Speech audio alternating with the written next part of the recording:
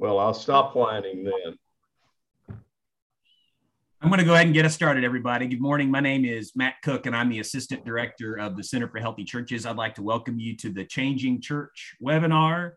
One of the things that we do, the organizations that kind of partner together to make this webinar a reality, is we have been asking the question, what does each partner bring to the table? What's a particular strength that each partner brings to the table?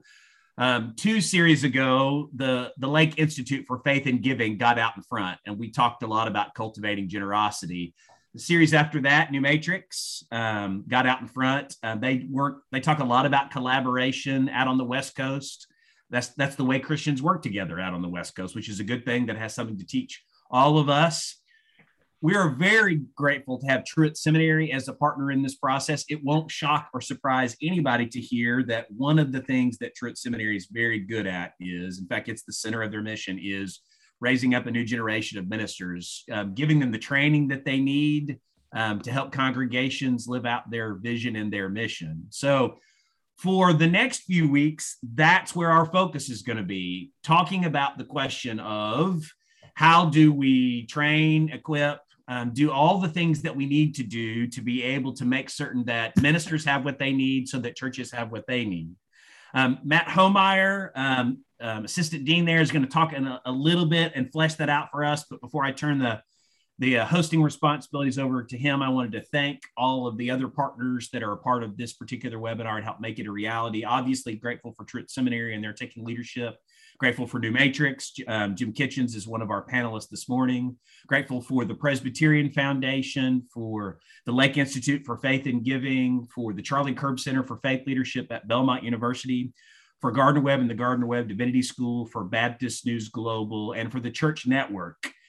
Church Network does all of the video hosting for this, and so all of the past webinars, we'll probably drop a link in for you in a little bit. If you want to go back and look at the topics that we've covered in the past, their CEO, Phil Martin, is on with us this morning. So grateful to all of them. With that little bit of introduction, Matt Homeyer, let me turn it over to you. Thank you, Matt Cook. As we talked, getting on, a lot of Matts here today. It'll get a little confusing, but thankful for this partnership at Truett Seminary. Thankful to be a part of this today and to be here with you. Over the next few weeks, we'll be talking about several issues related to a new generation of ministers, which, as we may mention today, certainly in other weeks, does not necessarily mean a young generation of ministers, but it can and certainly does in part. Today, we're focusing on kind of calling and training. How is this new generation being called? How are they being trained? What are some of the challenges that come with that? And so we have 3 panelists involved deeply in that and their life's work and calling. Dr. Mandy McMichael is the Assistant Director for Ministry Guidance at Baylor University, teaches in the Ministry Guidance program and in History of American Christianity at Baylor, and we're thankful she's with us today. Dr. Dennis Tucker is just moved out of the Associate Academic Dean role at Truett Seminary that he's held for several years, but a professor of Old Testament at Truett Seminary. Having had Dennis as a teacher, as a professor, and then now as a colleague and friend, there's no better advocate for young ministers, mentor and guide for young ministers, who has his kind of finger on the pulse of the heartbeat there, and we can learn much from him. And Jim Kitchens needs no introduction in this particular Zoom room as the founder of New Matrix and participating today. We appreciate Jim being with us as well and joining in this discussion. I think we'll answer kind of Mandy, Dennis, Jim, largely because that's the order I see them in my screen. I don't know about your screen. And to go through a few questions and just allow each of you to respond to those, and then we may have more of a free-flowing conversation after that. A lot of, from pastors and churches, maybe some anxiety, maybe some questions, sometimes some frustration. This is probably all generations have this with the new generation of ministers that we're learning, but particularly right now, what we're talking about.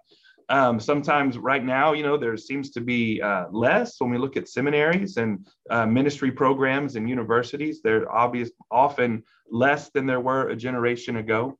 There's other challenges there. What are some of the challenges your institution is facing, perhaps, or your group is facing in raising up and training a new generation of ministers, or maybe just challenges you're seeing in general? Dr. Michael, would you start us off? Sure. As you stated, this is where I was going to start too. I think this is not a new fear. The church has often looked at a new generation and seen the challenges and wondered from where the next generation of leaders would rise. But I do think that there are some hurdles to pursuing ministry that are a bit higher than they once were. And I'll just name two of them. So first, our commitment to old models of leadership and the gatekeeping that surrounds those models are one of the challenges to calling and training the next generation. This generation did not live through the Baptist battles. They don't remember 9/11. And so they don't bear the same battle scars that we do. And I think that far too often we want to hand those scars over to them and hand them down to them, rather than allowing them to minister in the freedom of not bearing those particular wounds. So my students want to do meaningful work that changes the world, and the church would seem to be a perfect fit. And yet we do not always demonstrate that the church can be a change agent.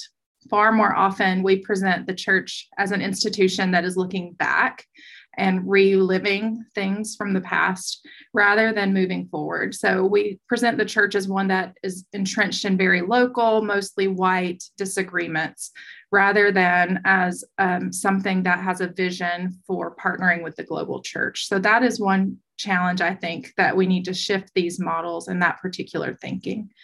The second, and this goes hand in hand with the first, is that ministers are losing influence as authority figures in the world. This has been a trend for a very long time, and it's only continuing. So even some of us who are in the work of the church praise the work of doctors and teachers and lawyers as worthy callings far more than we do the work of ministry. Yes, ministry is hard, and yes, it is a calling, but calling should be nurtured and explored. Ministry should not be seen as a last resort if you can't figure out anything else to do. Rather, we as pastors, educators, and lay people do not always do a good job of encouraging our most gifted and talented to pursue ministry. Rather, we push them towards more respectable fields where their intellects will be respected and appreciated. But the church needs them. The church needs their creative minds. The church needs their new ways of thinking, their people skills, just as much, if not more than accounting firms and hospitals. So I think that burden lies on us to show my students that ministry is a worthy calling where they can go and make a difference. So I'll leave it at that for now.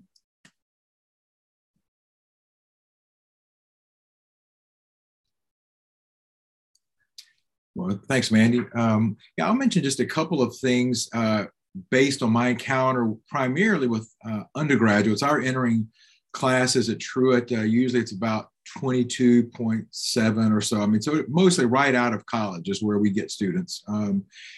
And so for me, I think this language of calling and training, I think one of the challenges is really semantics almost for us. I think sometimes the language of calling and training has the potential to shut people down, particularly undergraduates. That's been my experience. Even when I talk about what do you feel called to do, it tends to be a paralyzing question more than an open-ended question.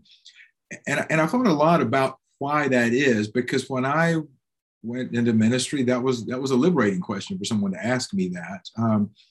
And I think maybe, or I wonder if perhaps it's because those terms create something of a linear narrative in their minds, that one necessarily leads to the other. That if I say I'm called to something or I'm getting training to do something, there seems to be an unbroken thread in their mind between what I've just said and what I have to become. And so when I meet with undergraduates in particular, but others as well, I've really stopped using the words, talking about coming to seminary out of a sense of calling or a need for training. I've started talking about seminary as a season of discernment and exploration. That if what they sense is a nudging of the Spirit in some way to align their lives with the work of God in the world, then what seminary provides is not a space to come get a degree. It's not a space that one comes to get training to do something.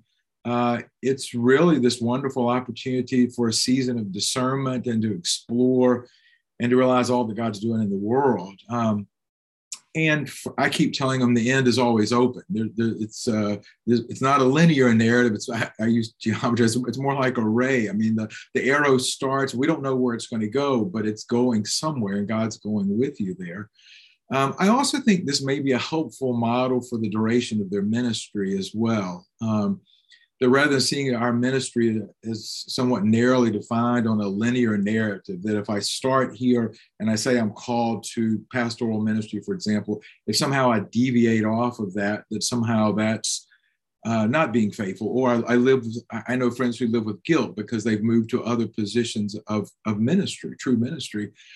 And so I think maybe talking about seasons of discernment and exploration from the very beginning, it might liberate our students as they move through ministry and explore and discern where God is taking them and further down the road in the next adventure. So that's one of the things we're doing here, is trying to use the language, not because calling is antiquated, but because in some ways I don't think it's as helpful for helping students understand how they're feeling this nudge by the Spirit to take another step towards God and the work that He's calling them.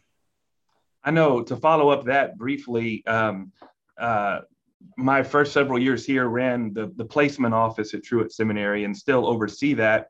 Jack Bodenhammer will be on a guest next week who runs that office for us now. But when we've got seminarians in the office, and now even more ministers, a lot in coaching calls with pastors right now who are considering, what is my calling and can I stay in this? It's so hard right now. Really, this is from a book called Calling and Clarity by Doug Cascella at Seattle Pacific, where he talks about kind of more of a multifaceted view of calling, that there's general calling, which is for every Christian, kind of pick your text there of following Jesus. He would say like a missional calling, which is there are things you are good at, gifted at, there's things you have joy in, there's things you're drawn to naturally, and that is it may not be a word from God that delivers that from on high to you, but you find yourself being hospitable. You find yourself teaching. You find yourself leading. We could define those things. And I would say, I think this is true of my life. My call to pastor has always been missionally driven, which I'm not crazy about that language sometimes, but you just find yourself doing these things and kind of a label's attached to it. And then he said, occasionally in the Bible, occasionally in life, you have these direct callings, these Paul the Damascus Road experiences. And he said, those can't be avoided. He said, they're going to come or they're not going to come. You can't control it. He said, and if it comes, you can't really avoid it. You can say no, but you can't avoid it. And his advice at the end of the book is basically, don't worry so much about the direct calling. It's going to come or not. What's right in front of you? What do you have joy doing? What are the needs around you? Get busy doing it, and you may just find a life of ministry. And anyway, that's been helpful for me. I think it's been helpful for some, where we don't have to put the Saul on the Damascus Road expectation on everybody when we talk of calling. It's a much more pliable thing than that. So anyway, I appreciate that, Dennis. Wanted to follow that up. Well, let me kind of jump in from a different location. And I'm not on this call today because of my role with New Matrix. I'm on it because I'm in my 5th of 6 years as chair of our Presbytery's Committee on Preparation for Ministry, which is that committee in the Presbyterian system, which starts with someone who says, I think maybe I might be called to ministry, and leads them all the way through that process of then going to seminary and finding that first call. And the main thing that we've been wrestling with as a committee is that sort of standard model of you sense a call, you come right out of college, or maybe after a little bit of time out in the work world and deciding, no, I'm really called to something like ministry. And you go to seminary and you finish in 3 or 4, maybe you're 5 or 6, 3 or 4 years, and there's a call waiting for you. You just need to decide which one you're called to. In my 6 years, and about 30 people we've led through that process, we've had 2 people who fit that sort of standard older model. We get people who, we have had a candidate who did some work at the Near Eastern School of Theology and then did a Master of Arts at Princeton and still didn't know how to be a Presbyterian and came to us, say, what do I need to do to figure out this whole Presbyterian ethos and polity? We've had people who were ordained in another tradition, but they are in a community that has a Presbyterian church that's looking for a pastor, and it's an isolated community. So we're going to enable that person to be able to lead that community. So I think part of the challenge is the whole model of what it looks like to prepare for ministry has shifted. And Matt, I think you're saying it's really an ongoing season of discernment. And I think for most of us, I'm now in my 43rd year of ministry. I'm still discerning kind of what God is calling me to do. And I think I have a couple other iterations left before I finally hang up my hat. But it's engaging people, and we need to encourage this more and more at the congregational level. That's where that encouragement that, I was of an era where there was a clergy oversupply in the Presbyterian church, where my pastor said to me, Jim, is there anything else you can do with those gifts and that sense of passion than ministry? I think we need to be taking the exact opposite approach, is to say, for bright, for faithful, for people that we sort of see gifts that would be useful in ministry, to sit down and just say with them one-on-one, have you ever considered that God might desire you to serve the church in some way? And that would be a wonderful thing for you to do with your life. So it sort of turns the model on its head a little bit. The final thing I would have to say is, as in everything, context is everything. Out here on the West Coast, far West Coast, the left coast, we have a lot of people who are going to seminary to decide whether they believe in Jesus or not. They enter the conversation way back, kind of earlier in the process of discernment than most folks. That piece, and the other piece is that about 52% of our congregations are 100 or less. And so the whole issue of part-time churches having a part-time pastor and pastors having a less than full-time call are huge issues for church judicatories to wrestle with out here. Thanks, Jim. I think that's very true. Many of those things are very true right where we are in Waco, at Baylor and Truett, and in our world, and most of the world's. I would say it's much higher than 52% would be 100 and under 100 member congregations in our world. We're increasingly preparing people for a smaller number of churches, though that's where the majority of the church attenders are in those bigger churches. But it gets complicated. Even Truett is a largely residential, though we offer some online courses. We have a couple extensions, but we're largely a residential seminary. But even here, over the past 4 years, we've seen our average age go up 4 years, from 26 to 30 of our students. So people coming in mid-career, and we've seen our number of female students tick up about 7 to 8% in that time. And we've always been a seminary that prides ourselves on supporting women in ministry, and go from 96% Baptist to 75% Baptist in that time. And so you're seeing, again, sort of a reshuffling of the deck of saying we access this where we can with who we can, not quite some of that denominational loyalty, which is both encouraging and disorienting all at the same time. So, we named several things, I think there, y'all named them very well, of some of the challenges of what calling is, people coming at different stages, the need for bivocational training, other training. So in your worlds, how are your groups? How do you see people pivoting well to train this next generation? How do we adjust to raise up this new generation? So, a couple of things. First, and this goes along with what some of my colleagues just shared as a challenge, I think it's imperative that we provide space for discernment. This is happening in our classrooms for sure. We have a class on Intro to Ministry where they are exploring calling and discerning calling and thinking through that. But churches are also spaces where discernment should be happening. So this is not just for youth or for those that are heading to college. Offer discernment classes or retreats for all ages. Not everyone is called to ministry at age 16.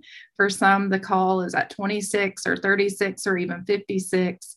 So nurture in all manners of calls by providing opportunities for prayer and mentorship in churches or in places of education and vocational discernment. So we're doing that certainly here at Baylor in the undergraduate program. I know Truett is doing that through their classes and through spiritual formation, but having the churches partner in those discernment conversations, it seems very important, and taking advantage of even certificate programs that are offered like at Truett that will allow for lay people in the church to delve further into some of these ideas. So that's one thing I think we can do more of. A second way I think we're meeting these challenges or need to be is being willing to explore new models of leadership. The church hasn't always looked like it's looked today. And even though change comes slowly in institutions, maybe it's time to start exploring what that might look like. What would it look like to have a husband and wife come and co-pastor so that they can share their ministry gifts with the congregation? What would it look like to partner with a local rec league to provide coaches and staff rather than starting a new program? So what does it look like to go into the world and to be in the world in ministry rather than asking everybody to come to us to receive services? So what might that look like? Trying to go beyond our walls would be another way I think we can begin to meet some of these challenges. A third one, and I just have to say this, be open to women, be open to hiring women in your congregations and to nurturing their gifts. Women are gifted, they're called to serve, and many of them still struggle to find employment that will match their gifts for ministry and allow them to live into their full calling. So make space for the women that are being trained. And then finally, this was part of my own story, name the gifts for ministry that you see in others. I pursued ministry and ordination in large part because of the affirmation of others along my journey. So if Buford Harris hadn't come up to me in the choir room when we were hanging up our robes and said, "Hey, if the deacons wanted to ordain you, would you accept?" I'm not sure I'd be ordained because I needed that external affirmation to name the calling I had already been pursuing and to affirm the gifts that I was already trying to put into place as a professor, but needed someone else to come alongside me and say, "Hey, we see this in you too." So never underestimate what it is to call out the gifts of those in your churches and to tell them what you see God doing in their life. To follow up on that and what Jim mentioned earlier, Dennis and I taught a class together a few years ago, 16 students in the class and us, 18 total, where we all told our call story. And there were two things that stuck out to me from those two comments you just made. One, Dennis and I were the only two with quote unquote traditional call narratives. Grew up Christian household, went to a Christian college, called to ministry, family, others supported us, went to seminary, went straight in. Every 16 in the class had a much different story than that. And all 16 had someone that named their calling for them or recognized gifts before they recognized it themselves. And that just comes up over and over again. So I think so much of this we'll get to in a minute goes back to great, healthy churches naming this and recognizing this. But that's really well said. Thank you, Mandy. Dennis? Yeah, thanks. Well, and I'm just clicking off my list of things Mandy said on this point that I would only want to reiterate.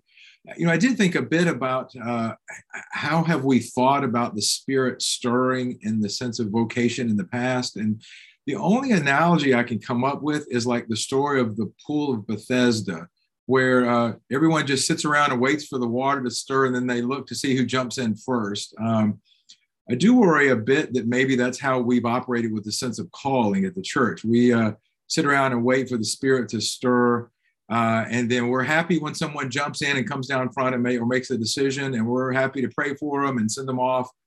But because that's a fairly passive act that we take as a congregation. And so I would only echo Mandy's point about we need to shift from individual to corporate discernment. And I would actually say, I mean, we're preaching to the choir here because y'all all probably do this. I think most ministers do this as part of their sense of vocation. I think what we need to do is encourage our congregation writ large to say part of our corporate responsibility as a body of believers is to be prayerfully considering who might be the next leaders to emerge out of our congregation. Because I think to do that, it means we have to believe enough in the mission of the church that we're willing to call people out. I think, I don't know about our reticence. I think part of our reticence to do this is perhaps we don't want to get in anyone's business because we're a culture of individualists who all are on social media and share every bit of their life with everyone else, but we certainly don't want to get into anyone's life. But I have a haunting fear, and I hope I'm so wrong. I'm a son of a pastor and pastor as well, so I'm hoping I'm wrong. I have a fear some people aren't sure the mission of the church is worth it to call people into. And so I think part of the background of what we have to do as ministers is to remind the people in our congregations this matters ultimately, and to have a chance to serve in this capacity, it matters ultimately. And so I think we have to, I mean, I don't want to, say we all do a poor job of this, but I think we can call our church to do more, to think about, pray about, engage in discernment like Mandy was talking about. So I would heartily echo that we want to move our church from a passive stance to an active stance, that we don't wait around for the waters to stir. We start praying for the waters to stir, and then we start throwing people in even before the waters stir. I mean, that we're going to stir the waters ourselves if we have to with God's help, right? The other thing I think I would say, I had to mention about, certainly with women, I think that's important. And so Mandy said that so well, I won't repeat that. But related to the first point, I wonder if one of the ways we can help our congregations think about the renewal of the mission of the church and why people should serve is, and maybe you already do this, so if you do, apologies, we need to tell more redemptive stories of the work of the church. I mean, why would you give your life to the church? If it is merely to get up every Sunday and preach a sermon, which I know that's not what we do. You do a million other things between Sunday to Sunday, right? But in the mind's eye, if they see the mission of the church as just a place to get together on Sunday to hold life together, as valuable as that is, I think we have a hard sell. I think if we can talk about the church as a place that's an agent of transformation with God's help in the world, there are people who may say, I would really like to be a part of that. I really feel called to lean into that. So again, I guess I would say just telling redemptive stories for those who are wondering whether this is a place to land their life. I think that could be compelling for them. Maybe I'll just stop there. I got a couple of things. Maybe I'll hold at that point. We'll see what maybe Jim has to say for us. Well, I want to pull a little bit on a thread that Mandy, you and Dennis both were teasing out, and that is in the role of the congregation, how we begin to lift up leaders. I want to pull that to the point of talking about, I think it's important for us to work with our congregations to help them understand, appropriate the biblical truth that all Christians are given gifts for ministry at their baptism, and that baptism is the basic rite of ministry.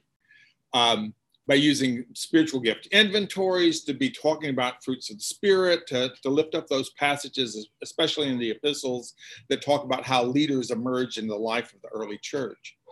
I think in a congregation where everybody has that sense of, I might have gifts for ministry, most of us will use them here in this local context.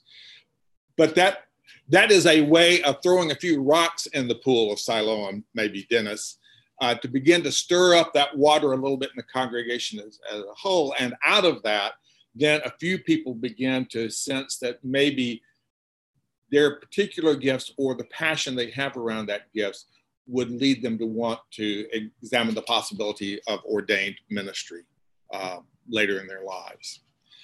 I also speak from the context of a connectional polity where the process for ordination can be really rule driven and pretty onerous.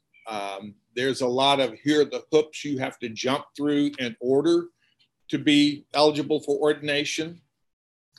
And I'm going to throw into the chat here in a little bit an article I wrote for the Presbyterian Outlook, one of our national magazines, about how we need to trust the Spirit more, let go of all the rules, and say, what do we need to do with this person who's sitting here, standing here before us, to help him or her best prepare themselves for ministry?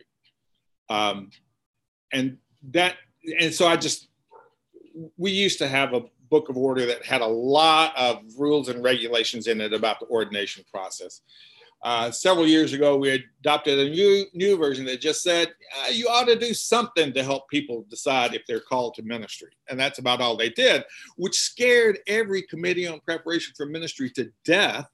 So what they all did was they went back to their former manual of operations and made it even stronger so they could lean on it now that the Book of Order didn't give them that ability.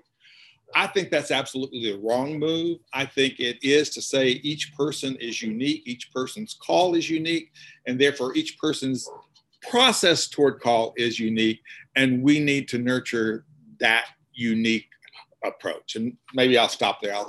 Might have more to say about that later. That's great. Thanks. I want to address Kathy's question. I do think part of this is perhaps when people are discerning a call to offer differing visions of what church is and can be. She mentions fresh expressions of faith, which is a phrase taken from, I think, the Church of England. I think their ordination vows to be continually, I'm going to misquote this because this is way out of my range, but continually seeking fresh expressions of the faith in every generation. And from that, this group, Fresh Expressions, has grown up. And I think at Truett, and I know many other seminaries, you're trying to create degree programs around social innovation and entrepreneurism, and trying to, for those that aren't going to fit in our context, First Baptist Church, county seat town, or First Presbyterian, or a high steeple, somewhat traditional, or we may just say institutional church.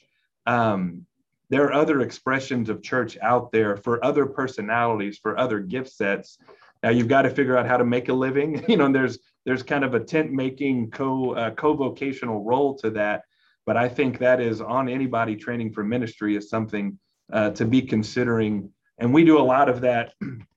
We're blessed at Truett to have an Office of Ministry Connections that visits with every incoming student, and then that student at their mid seminary career, and then in their last year, many times over their gifts, their personality, where they want to be geographically even, and really tries to help them find positions that are well suited to who they are and who God is shaping them to be, and not trying to cram, a bunch of people into square holes that don't fit the square hole, And so that's a big part of that I think in many, elicits excitement that it doesn't have to look like the way I grew up looking. And many are still going to fit that as well. So that's a great question. Thank you, Kathy. So where do you find hope? As our final question together as a panel, where, as you look at the new generation that you're seeing, the names and others that come to mind, where do you find hope for the church in this young generation that is being given keys to the kingdom? I have so much hope. Working with undergraduate students is an exercise in accepting that gift of hope. It is such a treasure to see their excitement and to feed off of their passion for living for Christ in the world. So this generation's creativity is kind of unmatched in a lot of ways. Their desire to serve, their commitment to love, and perhaps one of the things that makes me most excited is their willingness to consider new and different perspectives. These are just a few of the things that inspire me. I think that as the church and as those leading it, it is critical that we encourage this generation's curiosity and appreciate their lack of certainty. This is not a hindrance to them, but rather is a great gift for leading in this and ministering in a 21st century world. These are individuals who don't want easy answers. And if you try to offer them easy answers, then they're going to shut down and walk away often. And so they know that life is messy and complicated, and any faith that doesn't acknowledge that feels shallow to them. So as pastors and churches seeking to train these men and women, we need to give them meaningful work to do that will allow them to put that faith into action, to work out their faith on the ground. Because how many of us experience the important truths of our faith through the practice of living out Jesus's great commandment to love our neighbors? And my students are the same. They want to be out there making a difference.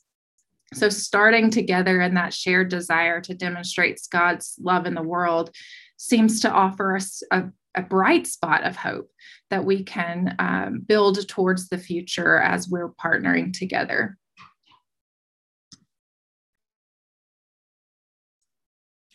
Yeah, I would echo Mandy's comments as well. I feel a great amount of hope with the students that we engage with.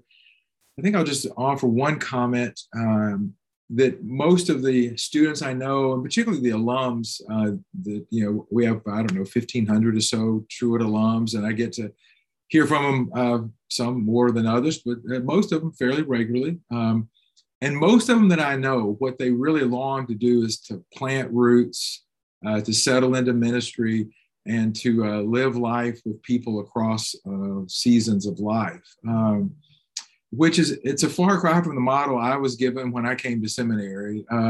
The idea in seminary was you were supposed to build as many networks as possible and foster as many relationships as you could to ensure mobility. And I assume that was always upward mobility that they were referencing. But if our graduates, and I'm sure ours are not alone, sense a call to place and to people over upward mobility, then I think it means we have to consider how do we model and foster and ensure longevity in ministry in the same place. Because in many ways, at least in my mind, that requires a totally different set of tools. It's a different type of holy imagination that one has to acquire in guiding God's people and discerning one's role across a long season of time. And so I think one of the questions we can ask is, how do we help foster that holy imagination? And in this kind of model, I've called graduates and said, hey, if you thought about applying to be pastor of this church, it's a little larger than where you are. And they're like, I'm not interested. I love where I am. I love the people that I serve with.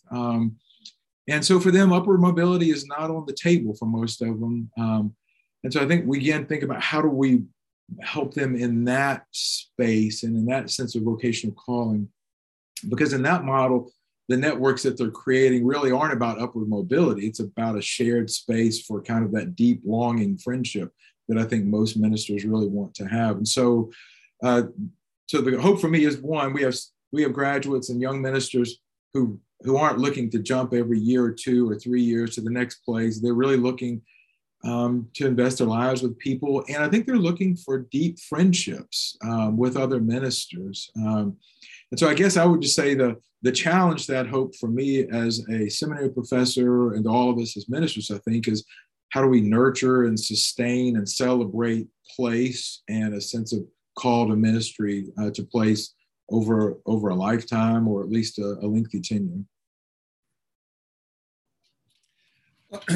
I might add to that. What gives me hope is about the people who are thinking about ministry, is that they really have gotten it where this is not going to be a path towards success. This is going to be an opportunity to serve.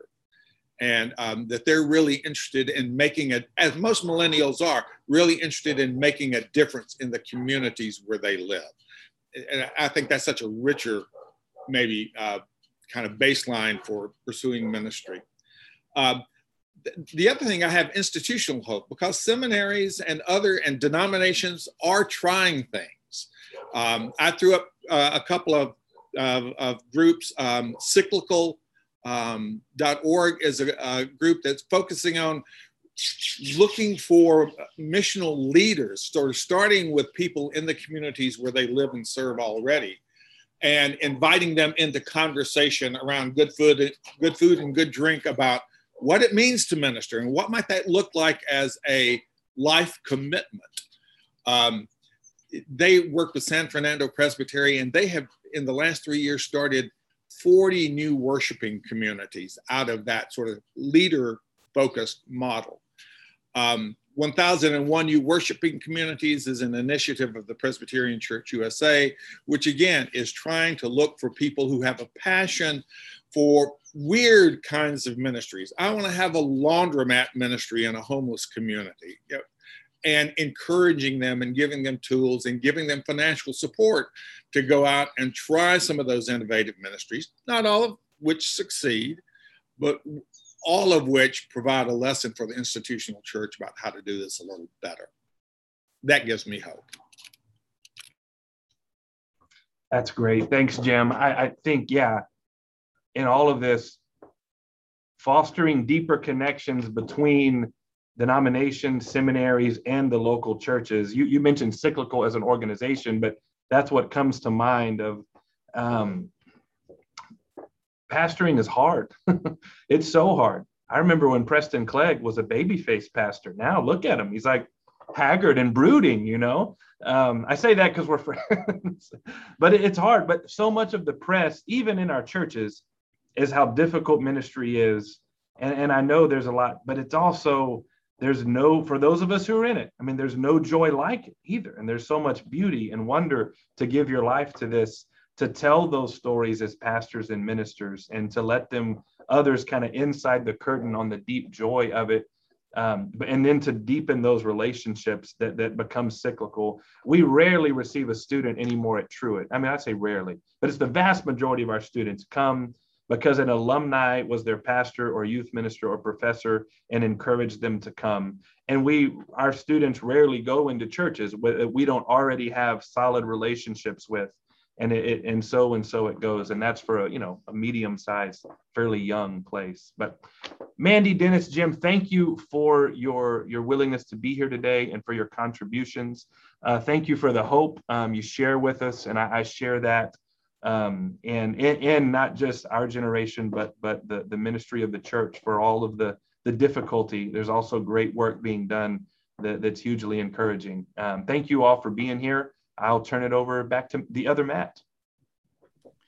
Thanks, Matt. So next week we're gonna move from the question of how the church nurtures the sense of call, stirs the waters, to use the biblical metaphor that Dennis pointed us to actually how does the church and how do ministers, how do we matchmake? How do we help churches find ministers and ministers find churches? We're talking about hiring in the most basic term. In the 20th century, there was a relatively kind of predictable and traditional way that we went about that. Like everything else in the 21st century, that's changing. I will be one of our three panelists next week. Jack Bodenhammer, who actually works in reference and referral at Truett Seminary, will be another one of our panelists. And then Sue Westfall, who's the transitional presbyter in Birmingham, Alabama. So we're all three of us approaching it from very different contexts. We're delighted to have you come and overhear our conversation next week about creative ways to be thinking about that. Thanks again to our panelists. Thanks for being with us today. Hope to see you next week.